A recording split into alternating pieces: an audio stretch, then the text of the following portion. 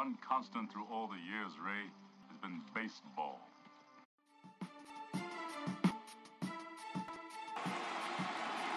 It hasn't happened at Fenway Park for 95 years.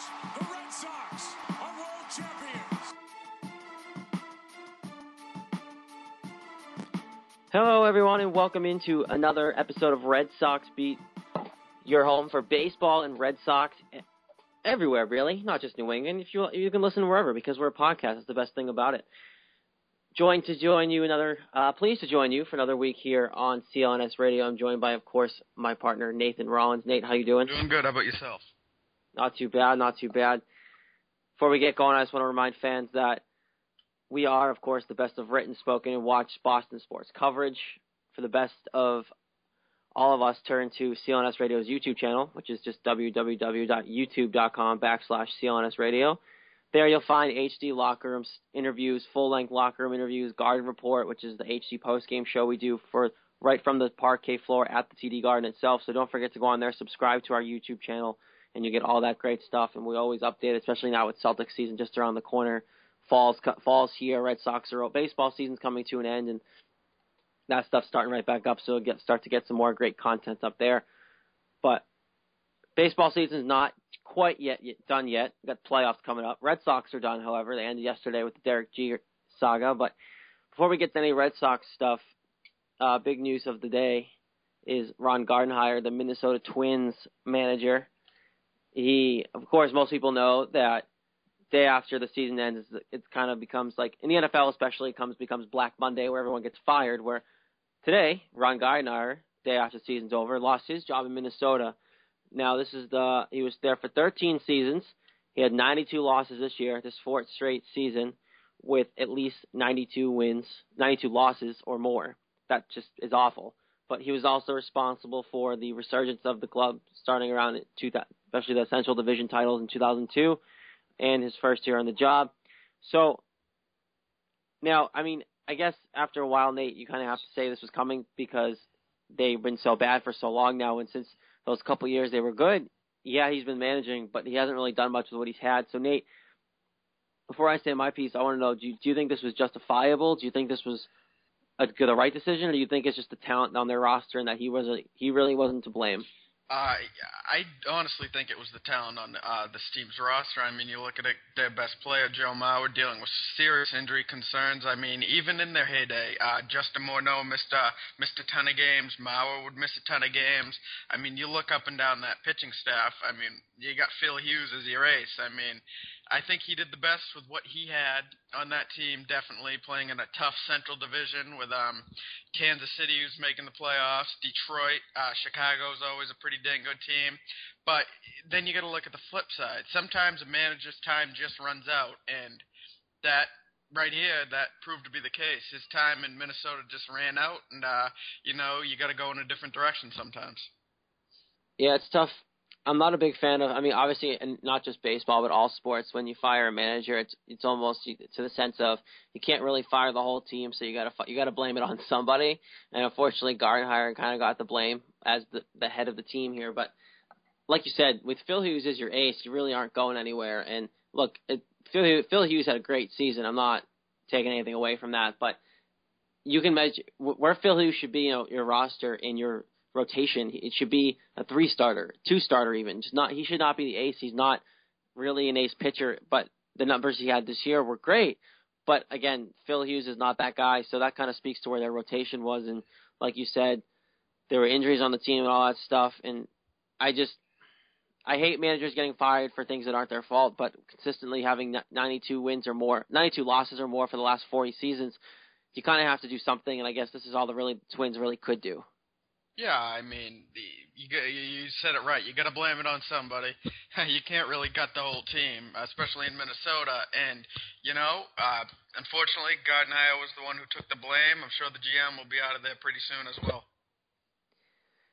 Yeah, ESPN.com is reporting that they're giving the GM another year, and then they're going to go from there. And I feel like that's probably not the right decision. I feel like if anything, they should go together. If you're going to fire a manager, you might as well fire the GM too, considering he's the one who will blame to not having the talent on the team. So I feel like at this point Minnesota could use a clean slate almost, if you want to call it that. But, yeah, I just don't think the Twins really have had it. But Ron Gardenhire did do a lot for this team. He put them back on the map, like I said, starting in 2002, and he is the reason why this team got better and got back into the spotlight of Major League Baseball. He is partially, obviously, in that case, responsible for them getting a new ballpark because he made them good again and made people come to the ballpark and gave them the money to do that. So Gardenhire did do a lot of things right for Minnesota, and he helped them get to where they're supposed to be. And I think that this year having the All-Star game in Minnesota was also a tribute to that, where without him getting that team back to where they go, yeah, they had better talent back in the day, but that ballpark wouldn't have been there. The All-Star game wouldn't have been there. So despite the firing, Gardenhire definitely is still going to be considered one of the better managers in the leagues, and he is probably going to be considered for one of the open vacancies coming up this winter. Big ones are Phoenix and I'm blanking. Houston Astros, yeah. Nate, before I ramble on and forget what I'm saying, it'll come back to me.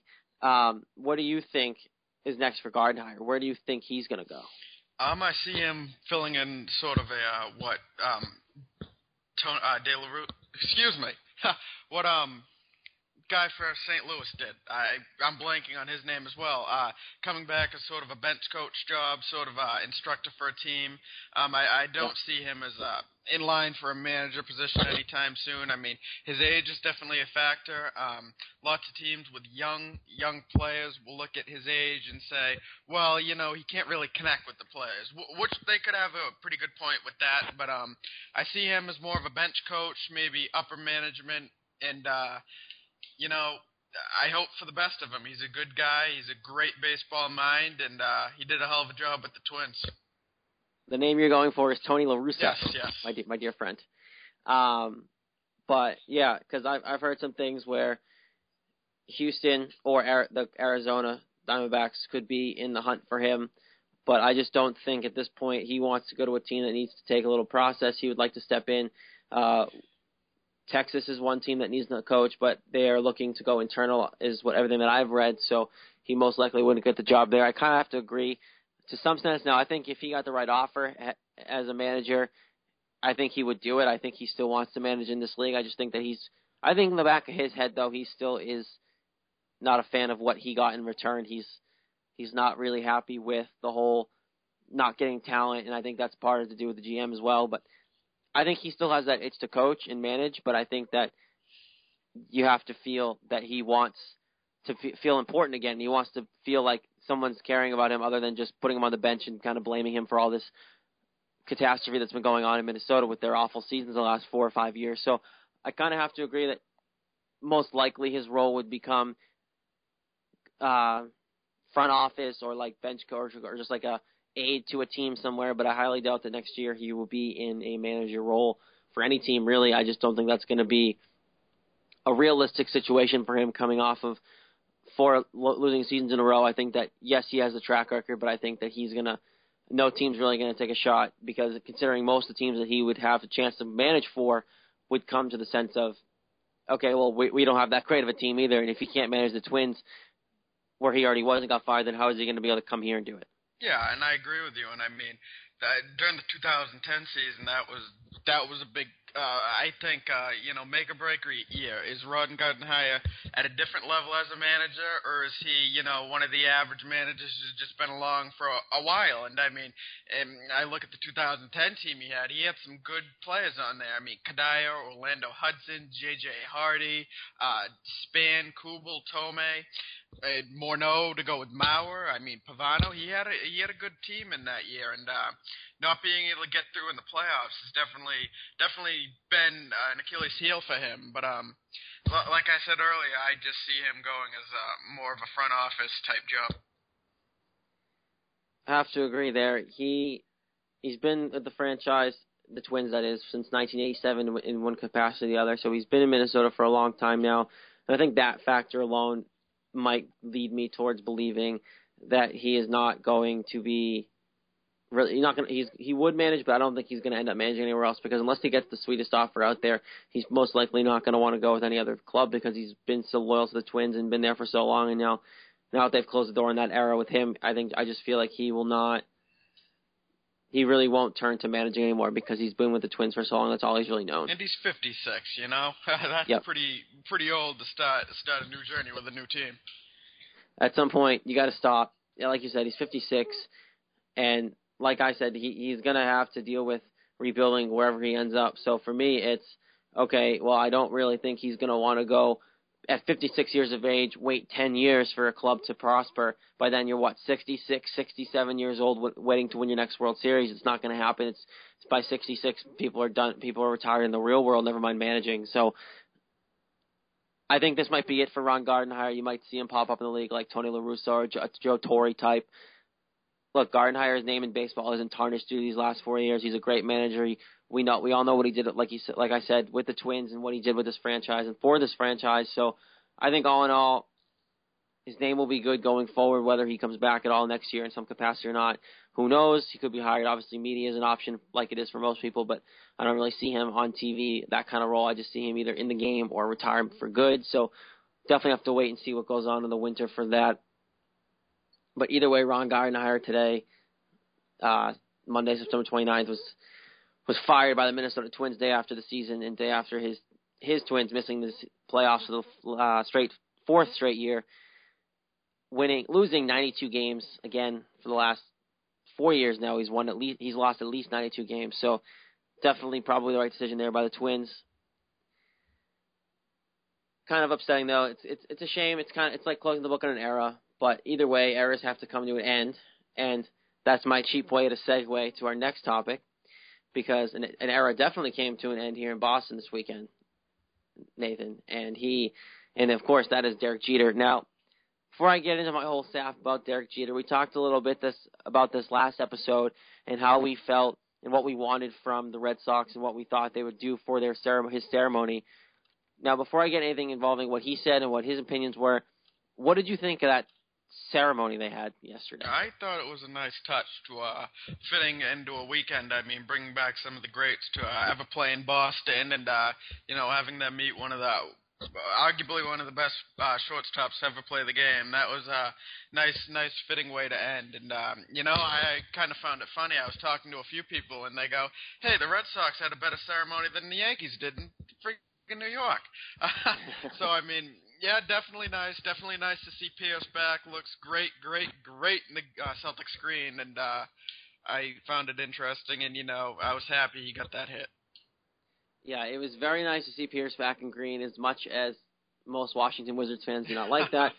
He was back in his Celtics Pierce warm-up jacket for one day as the former captain of this team. And now this is where we disagree. I thought it was awful. I could not sit there. It was awkward. The whole thing in the scoreboard where they put up on the monster where like the C fell out of the wall and some guy had to come out and fix it because they were trying to spell out respect with respect, and the C fell out, and like that was really awkward. You could tell Jeter was like, "What is going on? It's a complete fail." And then he went out at shortstop. That was a nice touch. But then they had like every Red Sox player and their mother come out to shortstop and stand there with him, and I just felt like that was a little overdone. Bringing all the captains back was a nice touch, but at the same time, it's why did you have to send out the entire current Red Sox team to stand there with him? Now, granted, we got a nice selfie from Joe Kelly out of it. And his wife. And his wife's great tweet by his wife saying that she thought she was going to marry Derek Jeter, and then she ended up marrying the guy who took a selfie, and that was great. I love that. So someone made a positive out of it, but I think that it was overdone. I just don't think that you needed to invite back all the captains from the former teams. As much as I love seeing Troy Brown and Paul Pierce, like just have Yaz go out there with Ortiz, give him something, stand out there. If you want to have Bogarts go out there because of what it meant to Bogarts too, that's fine. But to me, it just, and then I also don't want to get started on the whole them singing Respect thing. That was so awkward, them singing that song. It wasn't even Aretha Franklin, so like that was even worse. They got some girl who sang it on one of the live, I think it was American Idol she sang it on. She was fine, she sang great, but you could tell Derek Jeter didn't know what to do. Like he was just standing there at shortstop, awkwardly looking around. Him and Ortiz were laughing together like, this is stupid. Like, I don't know what's going on. The only really sincere part of that to me was when they had Peter Frates come out there. For the guy, if you don't obviously remember who Frates is, he was the guy who was the spokesperson for ALS Ice Bucket Challenge and really got that going here for the raising awareness for ALS. He used to pitch for BC, all that stuff, and I think that was the one moment where it was really sincere and I really felt like they did a good job with it because he's becoming an icon in this city, and to have him go out there with Derek Jeter and meet him and all that stuff. So I think that was a good touch. But like I said, that whole song and singing Respect, that was probably the low point of that ceremony to me. Yes, I agree. The song was a little bit overdone, and yeah, I didn't know if you talk addressing if it was overdone. It was most certainly overdone. I was just saying it was a nice way to send him off, but yeah, a lot of the stuff they did was overdone. But I did like bringing back the captains, like I had mentioned earlier. It's nice when you bring back the former greats from other games to play in Boston. And send him out as he was one of the greats for New York. That was definitely nice. But, the cheering for Jeter, I just can't do. I mean, I respect the hell out of the guy, but, at the end of the day, he's still a Yankee, and I just can't dig out anywhere in my heart to cheer for the guy. Yeah, I don't mind cheering for the guy. He's, out of all the times he's hurt us and all the time, and I guess he's a Yankee, but I don't mind them cheering and the Derek Jeter chants and all that stuff because, granted, let's be real, more than 50% of Fenway was probably Yankee fans yesterday. So I think that either way it was well deserved, and I get it. But also on the Red Sox point of view, I just feel like they were still too much of how can we do it to make him respected rather than just doing how can we make it a tribute to him. I feel like it still felt too like they didn't have to bring the whole team out there. I get the former Caps thing, I get it, but like. They felt like they were trying to put the spotlight on them too much versus putting the spotlight on Jeter. It's kind of deja vu to the 100th anniversary, don't you agree? Bringing back all the players. Oh yes, it was, and that was kind of cool, I guess, for that point for the 100th ceremony. Just go quick off tangent because that was them kind of like having everyone come out and like relive like partially of the 100 years that at Fenway, and I kind of get that was cool. But even that was dragged out. That was too long. It just took forever, and it wasn't really a ceremony. It was just everyone walking on the field, and they were like done. It didn't do anything. They just said, "Oh, here's everybody who played here. Okay, let's play baseball." So even then, they kind of failed for me in that sense. But I think the biggest criticisms for me for the Jeter ceremony to the Red Sox are basically the guy talked way too much. It was way too much narration. Like they were forcing it and chugging it along. Like should have let the crowd noise get into it. Should have let things happen. Instead, they just kind of like it was too much. He didn't really stop talking throughout the entire thing. The song, obviously, that was saying our respect to Jeter. That was awkward. He felt awkward. It was just not. It was awkward. I'm not really sure how you felt about this, Nate, but I was kind of about the whole Butterfield thing. That was cool that it had the connection and everything, but it's weird that they just gave him a pair of boots. Now I get it. LL Bean's up here. It's a New England thing, and that's where Butterfield's from. But I feel like they could have given him something more than just a pair of boots that had the Yankees on it. Yeah, that was a little awkward, especially if you didn't really know the whole connection between the two. That could have been an awkward moment for many. Yeah, I'm sure people in the stands didn't really know what was going on. Now, they kind of explained it over the PA system, what was going on with Butterfield and Jeter.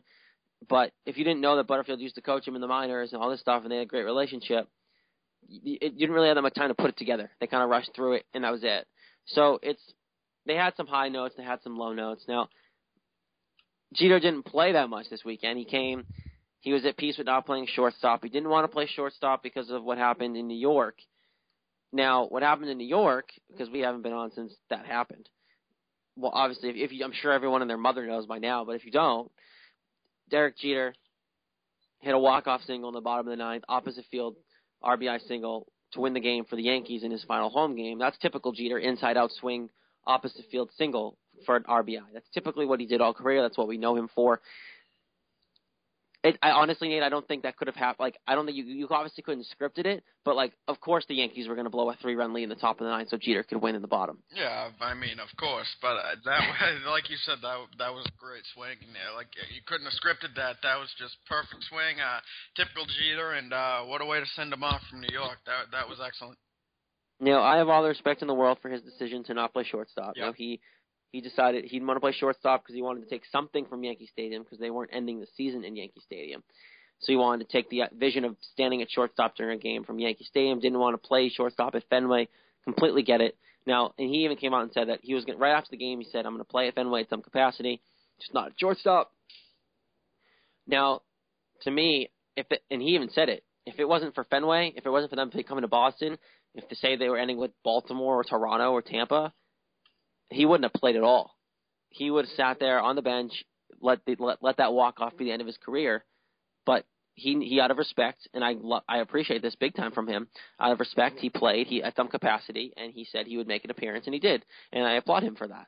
Yeah, that's definitely a great gesture. I mean, a team spent 20 years going against, beating, throwing a lot of blood, sweat, and tears against. That was nice that he did that.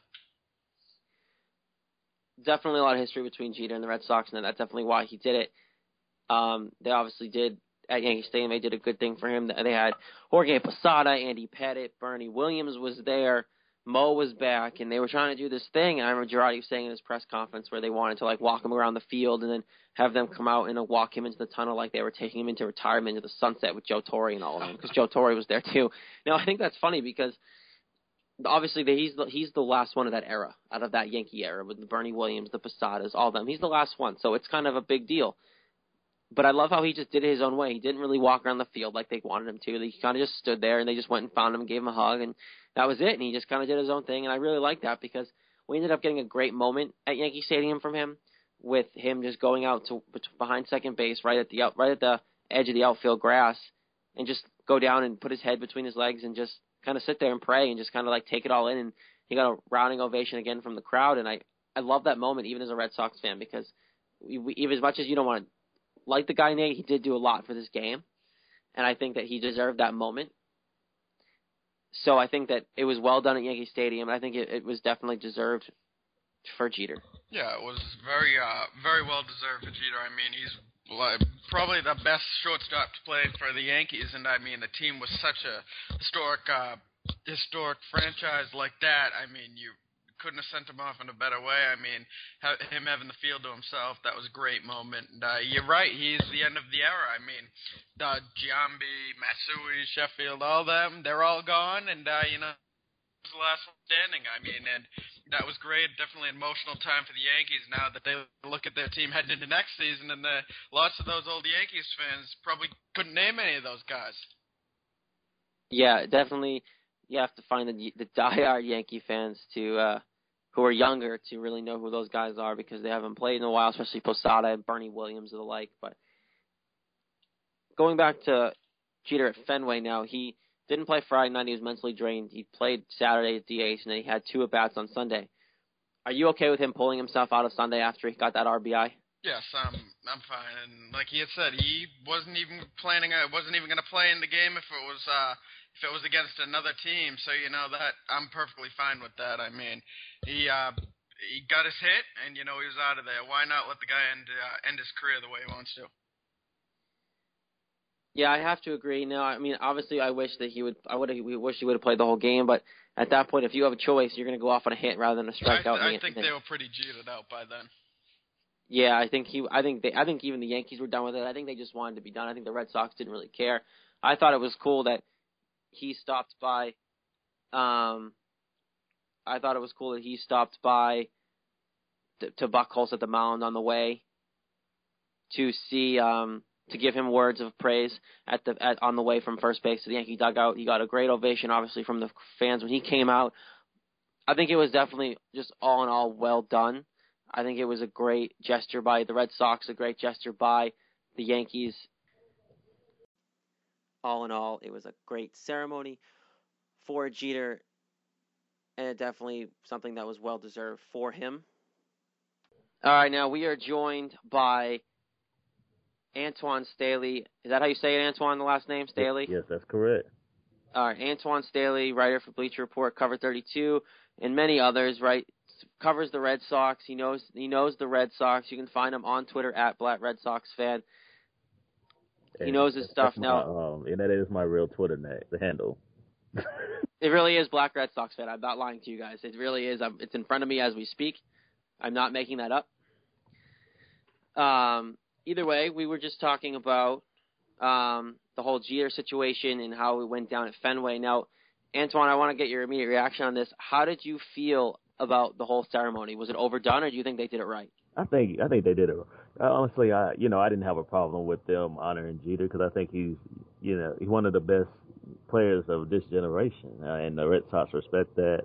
he's a class act on and off the field, and the Red Sox really respect him. So, I understand the Red Sox and Yankees have a rivalry, and some of the fans, they live and breathe that rivalry. But at the end of the day, these players are really friends. A lot of these players are, like David Ortiz and, Jeter get along really well. So they have an utmost respect for him, despite the fact that, the fans for the Red Sox and Yankees may not like each other, but the players really have a certain respect for one another. So I didn't really have a problem with it at all.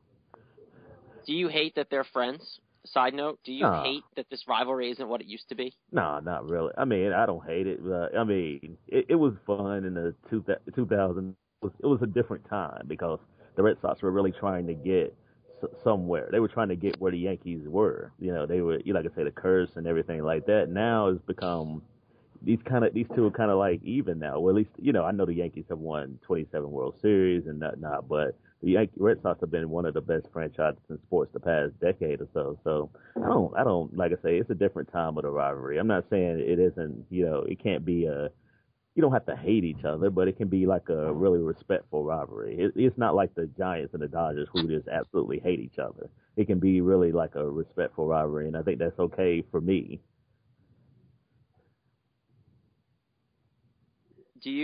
Now we were just talking about the whole ceremony and everything, and you said it wasn't really overdone, but now, do you really feel that because of considering we were joking about the whole when they were singing respect to Jeter? Now, was that awkward for you, or was that just us? Well, that was a little awkward. That part might have been a little awkward. Yeah, I don't know. Oh wait, you do respect them, but yeah, that was a little, yeah, that was probably the only part that I felt like, okay, yeah, that's a little odd, but the ceremony in general, I really thought it was really nice, and I thought the fans did a great job, and the organization of the Red Sox did a good job. But yeah, I'm in agreement with you on that particular part. You got to get you actually got to get Aretha Franklin if you're going to do that. You can't just have some wannabe sing it for him. If you're going to make it that awkward, at least get the real person to sing Exactly. I agree with that. Yeah. Now, we were talking, too, about the beginning where they messed up, where they were trying to spell with respect to Jeter and all that stuff. Now, I thought that was awkward, too, because they messed up and they had to run outside of Fenway and get it, and Jeter was laughing. Now, how much do you think Jeter thought the whole thing was awkward? Now, you're sitting here and saying it wasn't really awkward and it was a good gesture. How much do you think Jeter was like, this is awful, I'm done with this, like, this is all awkward, like, why is the whole current Red Sox team out here next to me, like, this is weird? No, I don't think he thought like that. I just think, he's been having like the retirement tour all year, so I'm sure he's over the whole thing, but I'm sure he thought it was probably a nice gesture, especially considering, he knew the Red Sox were going to do something, obviously, because that's why he decided to play. Like I say, he knew the Red Sox weren't going to do anything. I don't think he would have played. I think any other team in MLB, he wouldn't have played that last series. But because it's the Red Sox, because he has a great deal of respect for the fans and the rivalry, I think he knew there was something, they were going to do something special for him. I don't know if he knew it was going to be as well done as it was, but he knew something was going to happen. So I don't think it was for him at all. Yeah, I kind of have to agree. I think that he knew that. Well, obviously, he knew the parade was coming because he told people ahead of time that he was retiring. He saw what Mariano Rivera got last year and wanted it. He was begging for it. So he came out and said, hey, I'm retiring too, and knew he'd get the parade. So I think that's kind of where that stems from. And I think it's kind of been consistent since he announced his retirement before the season even started. Yeah, exactly. He basically knew he was getting it, so he figured why not just announce it because he knew he could get it because everyone loves him so much. Yeah. But, we're a Red Sox podcast. We can talk a little Red Sox baseball. I think we're all jetered out at this point. Yeah. I think you agree with me there, yeah, Antwan. I think we're all jetered out, and I think it's a time for him to leave. But this Red Sox team was awful this year, Antwan. I think we can all agree they barely surpassed the Bobby Valentine days, and they were very close to being worse than the Bobby Valentine days. So, what was your biggest positive from this awful, horrendous season that, thank God, it's over? I think the biggest thing you can take from it was the fact that you got a lot of young players playing time. Obviously, like I say, you got another year of the Bogarts, and you brought Barcode up. Mookie Betts came up, obviously, and then you end up getting Castillo as well. So you're able to get them playing time when I think, that's the best thing, for this team going forward. You're able to get them acclimated to the MLB game, and they really played well. So I think if you can take anything from that, you have to take the fact that they got a lot of young players playing time, and that should bode well them carrying it over the spring training. And now they've had those major league at bats, and they have the confidence, so they know they can play in the game. They can play at this level. So that'll give them confidence into the win. Some play winter ball, and then as they go down to Fort Myers in February. Speaking of winter ball, today actually, this just was reported today. Will Middlebrooks told the team that that he's not going to go play winter ball, despite the team's recommendations for him to go play winter ball. He wants to focus on staying healthy and not wearing himself down so he doesn't have to get hurt again. Do you think that's the right decision by Middlebrooks, or do you think the team is right in trying to get him down to winter ball to fix his swing? I think he needs as many bats as possible. I mean, he hit 191 on the season. I mean, he's really, really started to regress like each year he's been in the league, and I think the more at bats could really benefit him. Now, if he feels like he's not, totally healthy, then I can understand his point of view, but I think he really needs those at bats, especially heading into spring training, because it seems like he's just really regressed, and the Red Sox really, they think a lot of him, because like I said, they keep giving him opportunities when really, a lot of other teams probably wouldn't have. They probably would have cut the cord or go in a different direction. But yeah, I agree with the Red Sox. I think winter ball would benefit him well.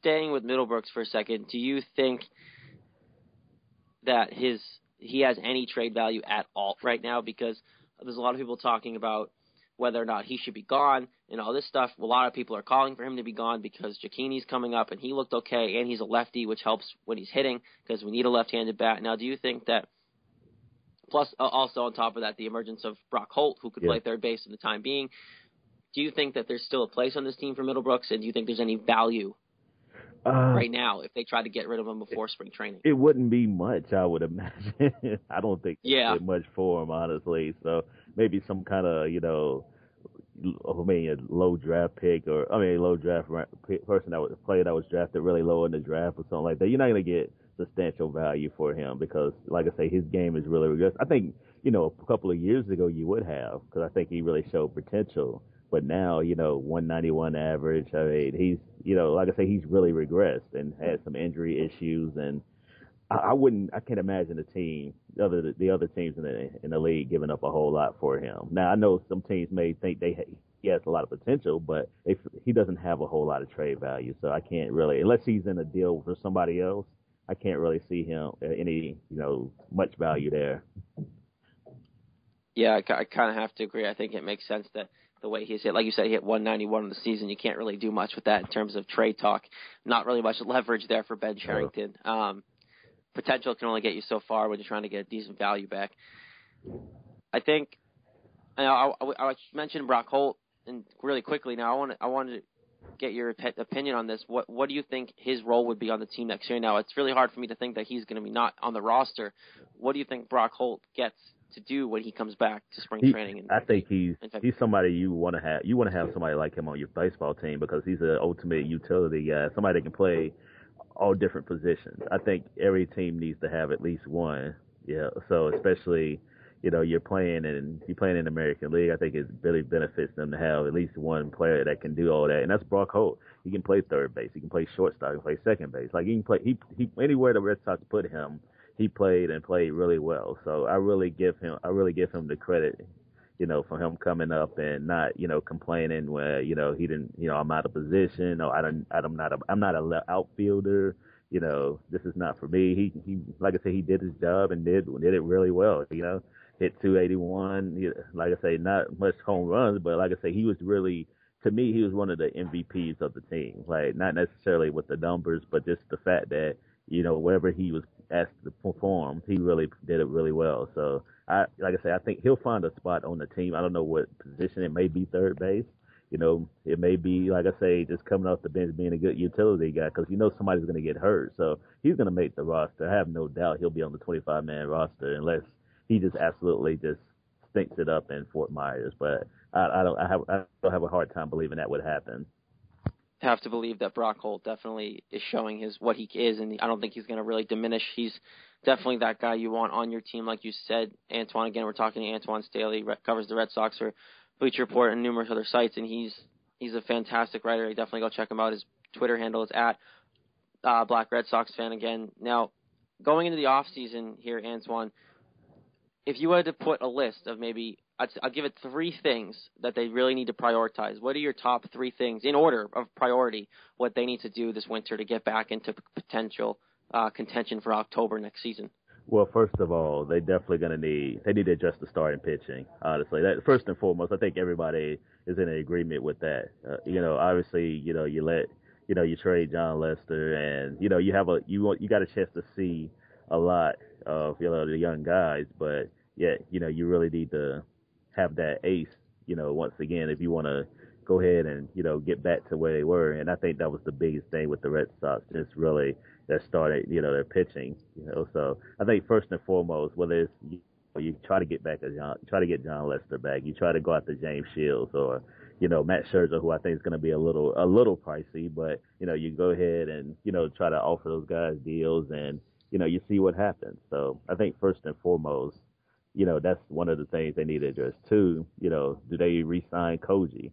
I know Koji's up there. They're 40 years old. If you don't decide to re-sign him, who's going to be your closer next year? So I definitely think that's a big thing. If I was the Red Sox, I would definitely look at that. And 3, like I said, I like Andrew Miller. I don't know if they're going to re-sign him, but he would be a good addition to try to get back as well. So I would definitely look. If they choose not to sign Koji, there might be an option for them to go out to Miller, and maybe he could be possibly be the closer as well.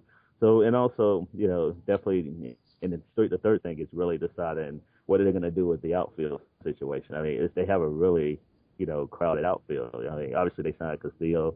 They like to say Mookie Betts. What are you going to do with him? Then remember Shane Victorino's going into the last year of his contract. So what are you going to do, with that situation? And so they have a lot of things to figure out as far as, what to do as far as like outfield positions and things like that. And also Jackie Bradley Jr., we hadn't even talked about him. I know he's probably going to be the odd man out. I mean, he's a great fielder, but, you have to be able to hit the baseball. So they, like I say, those are the 3 things they really have to, address going into the off season. If you had a choice, Antwan, of Lester or Shields, can't have them both. Who would you rather have here?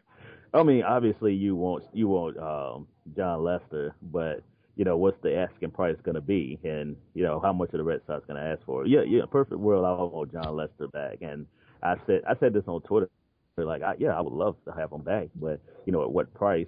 I don't know if does he want $25 million a year? Like, is it all about the money? Is because if it is, he may decide to go to the Yankees, or I've heard rumors the Cubs are going to be interested as well. So it's if it's all about the money, then he's probably not going to re-sign with Boston. But he obviously loves Boston. He loves playing for the Red Sox and the fans. So that I'm sure that's a big attraction for him. So yeah, I will. In between those 2, I would take John Lester. But if we can, they can get James Shields, then I think they'll be just fine as well.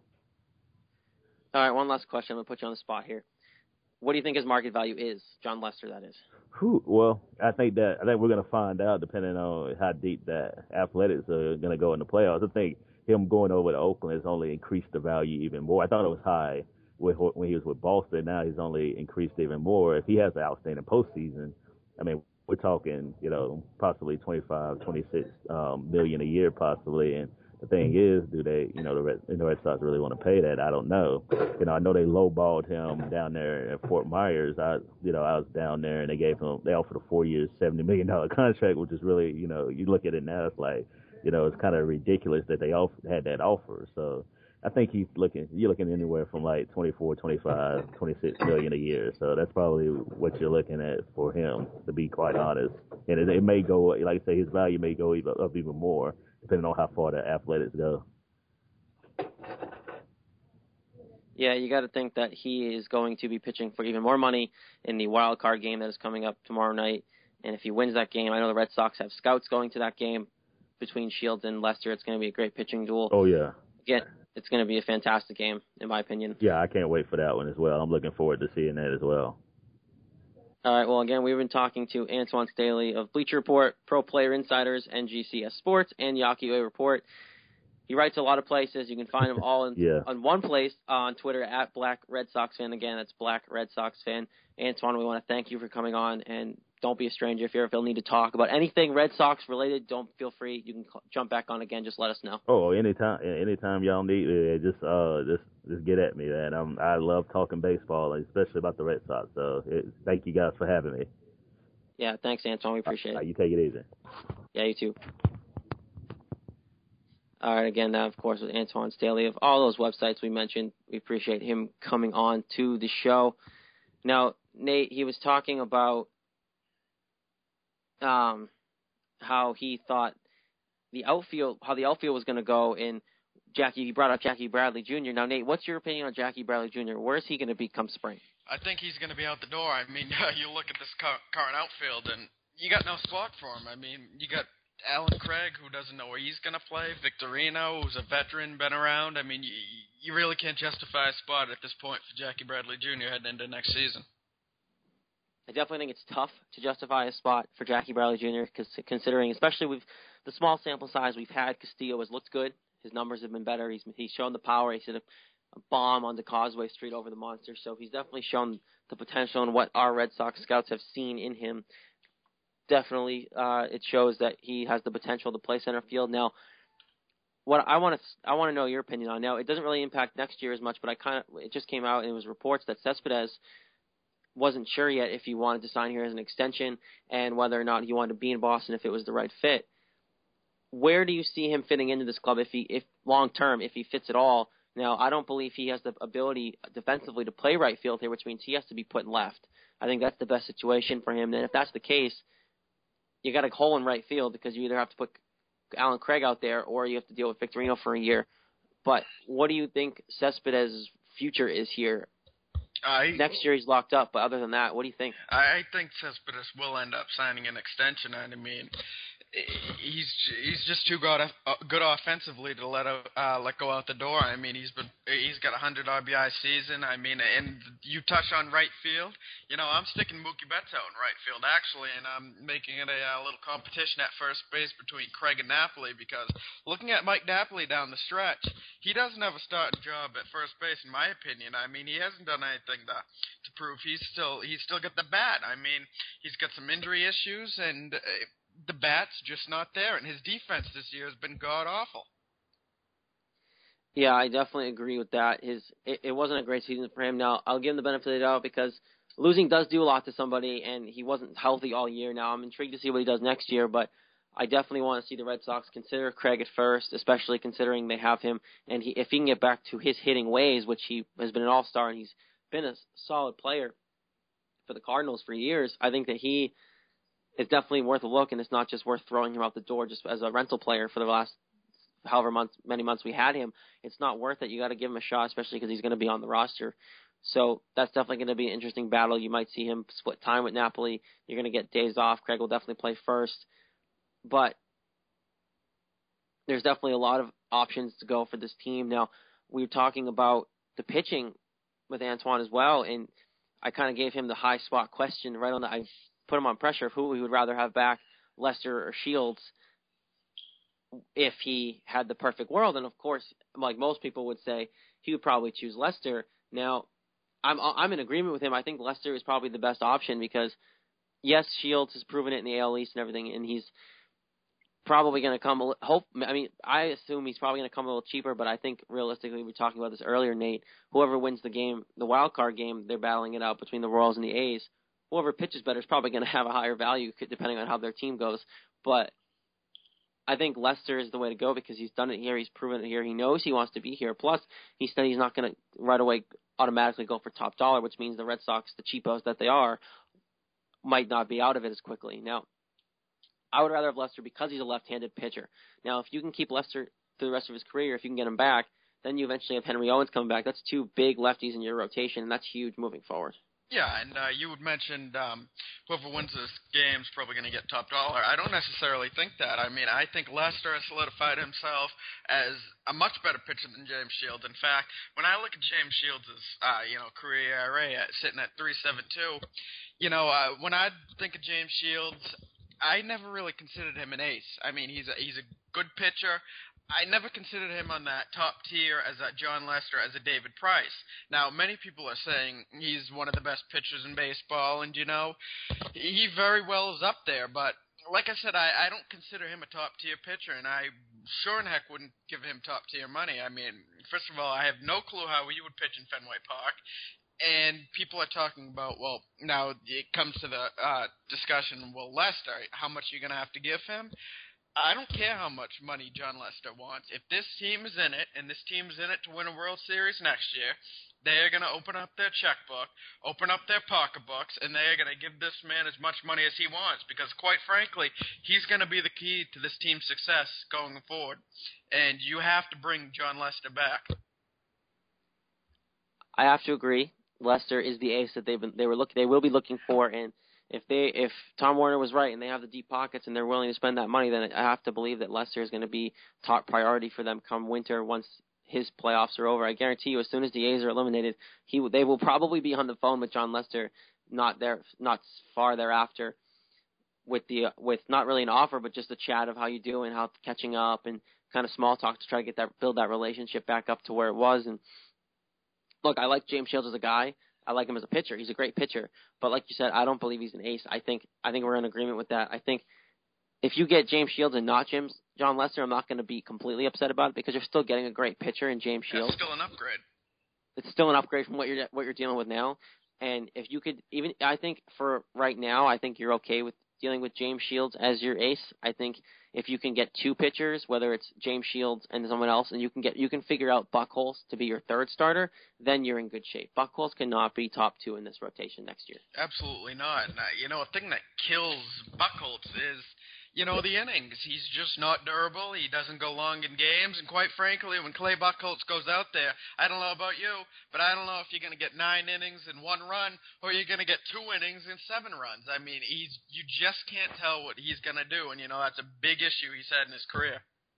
Yeah, Buchholz has been very shaky. Of course, he's gone from a no-hitter to being terrible to having a career years and doing well in the playoffs for this team. So you never really know what you're going to get with Buchholz, and that's why you cannot keep him in the top 2 because you always can. If he's a 3 starter, you can always push him back a day, and it's not going to affect you as much because you're not relying him as much on the innings and the performances you would be a Lester, a Shields, or someone at the top of the rotation. Now, Nate, like I said, I would rather have him 3 if you can get someone else and Lester or even if you don't get Lester, because there are a lot of people saying that's probably not going to happen. If you don't get Lester, and say you do get James Shields, would you want James Shields as your ace and get someone as a number 2, or would you go out and find someone else to take that number 1 spot and then leave Shields at 2?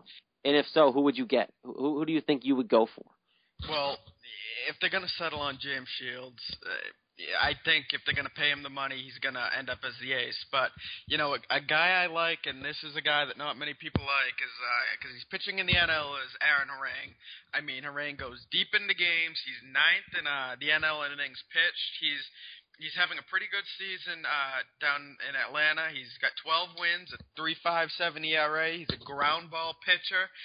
And I think he'd fit well in Fenway Park. And, I mean, I'm not saying he's the 2, but if you're going to leave Buchholz as the 2, I think Aaron Harang could be a quality 3-starter and a guy that could fill out the rotation pretty well. I think that's definitely a safe option. It's probably an option that if they considered it, you'd have a good chance of landing him because, like you said, most teams aren't thinking about him. Most people aren't thinking about him. Now, for me, I'm going bold here. I think I would still make that phone call to Philly and see what Cole Hamels is up to.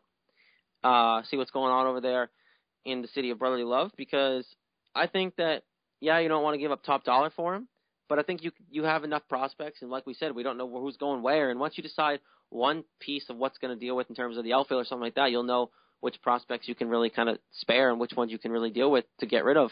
I think Cole Hamels should still be an option for this club, because if you can do Cole Hamels and James Shields, which I believe they have the money to do, you're looking at a pretty solid top 2 with Buchholz at 3, and then you have young guys can fill out the bottom 2 spots in the rotation, which I completely am okay with, especially where I think Henry Owens, if he has he's probably going to start in Pawtucket next year, and he could end up in the rotation for all we know too. So I think Cole Hamels should definitely still be on the table for this team.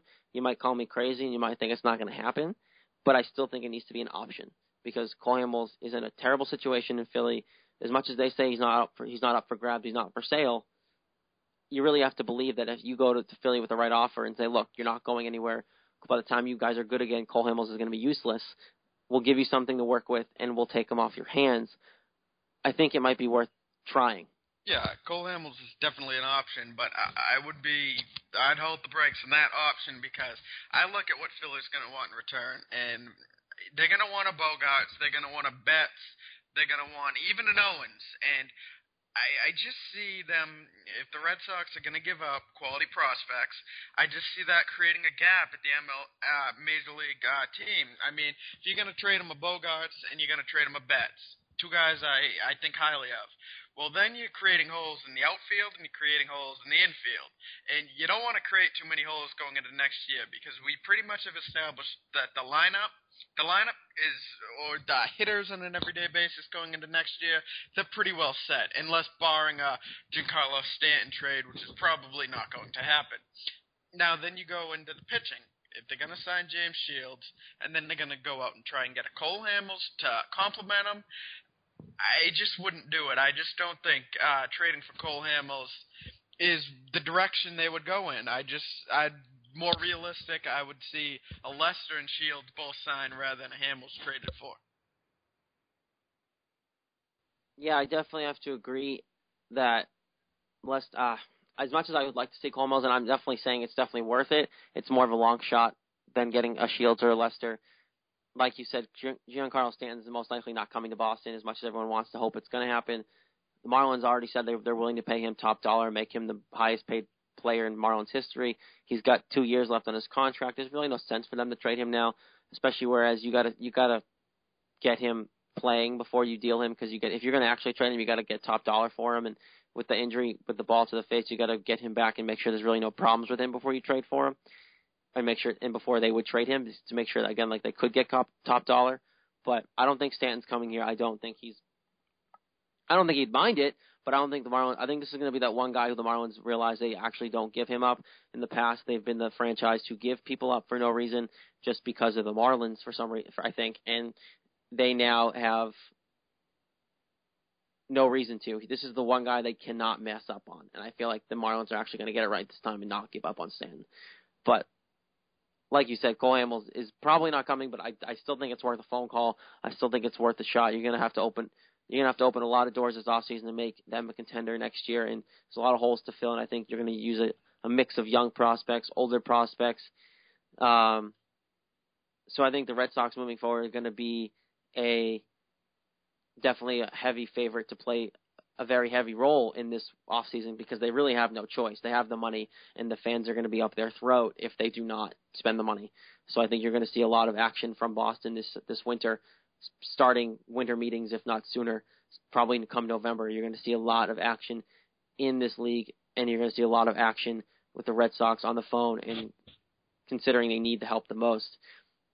Now, obviously, we'll be here for you throughout the winter to give you that big news, so definitely have to stay tuned for us on that one. We're going to stay all off season after the World Series, so we'll get going for that as well. I'll give you more details as we go through the postseason. But to get off the Red Sox for the last few minutes here, Nate, you just let me know during over our lovely message chat here that AJ Hinch was hired by the Astros. How do you feel about that? Yeah, that's an interesting move. I mean, with a young team and a guy who didn't have a ton of experience catching behind the plate, didn't have a ton of success. It's definitely an interesting move. I mean, I'd question it in some sorts. What type of experience is he going to bring? Is he just a guy who they're just deciding to hire because he's a good guy, he's a baseball guy who lots of people know about? I mean, you definitely got to double question the thought process going behind that. I thought Bo Porter, I thought he had that right direction. He didn't have a lot of talent on that team, wasn't given the best cards, and he was really making the best of what he had, and I just question it.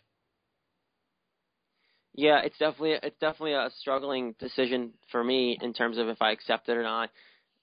Hinch managed the Diamondbacks in 2009, 2010. He was kind of thrown into that one. He was a young guy, former catcher with really no managing experience. Besides that, it's almost like if you want to cross sports to basketball, it's like throwing Jason Kidd to coach the Nets without going through a system of being assistant coach, stuff like that. And I kind of have to question it now with with him being signed by Houston to manage their ball club.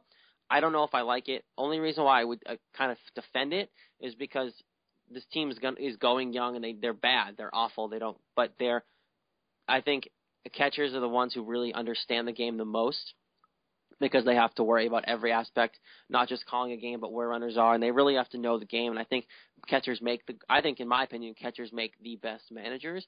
So he definitely has that going for him, but I just don't know if he's ready to manage a ball club yet. So it's definitely something to keep an eye on moving forward into the spring and how he does in his first year come 2015. But for now, A.J. Hinch is hired by the Astros, and we'll have to see where that goes. So now Houston's off the board. Arizona Diamondbacks need a coach. As of right now, Texas Rangers need a coach, but that's reported to be going internal as well. So right now it seems like the Diamondbacks are the ones who are on the board for next in line to hire their manager. Who knows how much they'll rush into that one. But before we head out of here, Nate, we're going to talk a little postseason baseball. Got some more baseball to keep track, and we'll be on here weekly still, including next week. All the way through the World Series. Now, we started hitting on it. We have a great matchup, Oakland versus Kansas City. It's 8:07 p.m. on TBS. Leicester versus Shield is going to be on September 30th. So if you're past this, then I apologize, but we're going to talk about it anyway because we want to get our thoughts out for the listeners who are going to tune in before the game. Nate, what do you think? What are you expecting from this game? I'm expecting a very low-scoring game with two very good pitchers going at it. And I just think at the end of the day, Lester's experience in the postseason, he's his 2.11 ERA going against Shields. Shields not much postseason experience.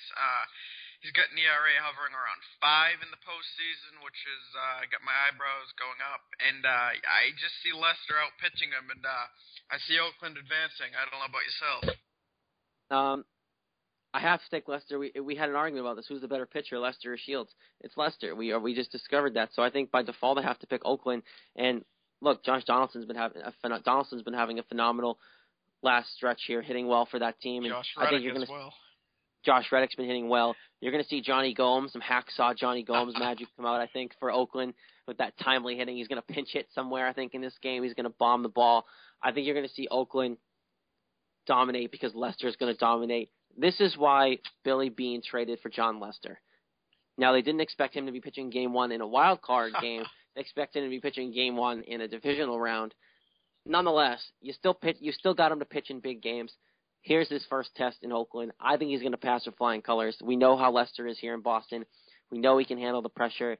Kansas City's just happy to be in the playoffs. They haven't been to the playoffs in a long time, and I guess the game's in Kansas City, but I think Lester, it doesn't matter where Lester pitches. Lester's been to Yankee Stadium and pitched in the playoffs and succeeded. He's been to these hearts of these rivals of the Red Sox, and he knows how to pitch in big pressure situations on the road.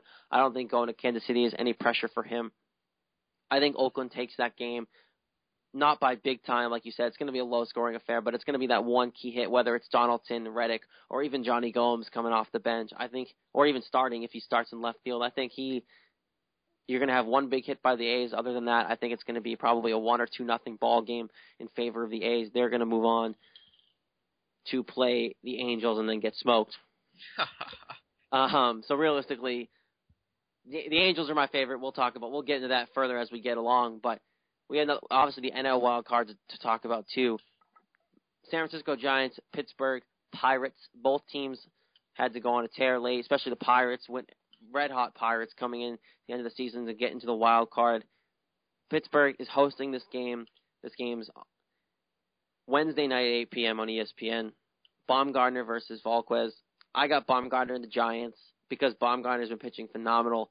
And, yeah, the game's in Pittsburgh, but I've had the Giants. So I had the Giants winning the division against the Dodgers. That was a bold pick on me. But I think the Giants have it all, and I think Baumgartner gets through.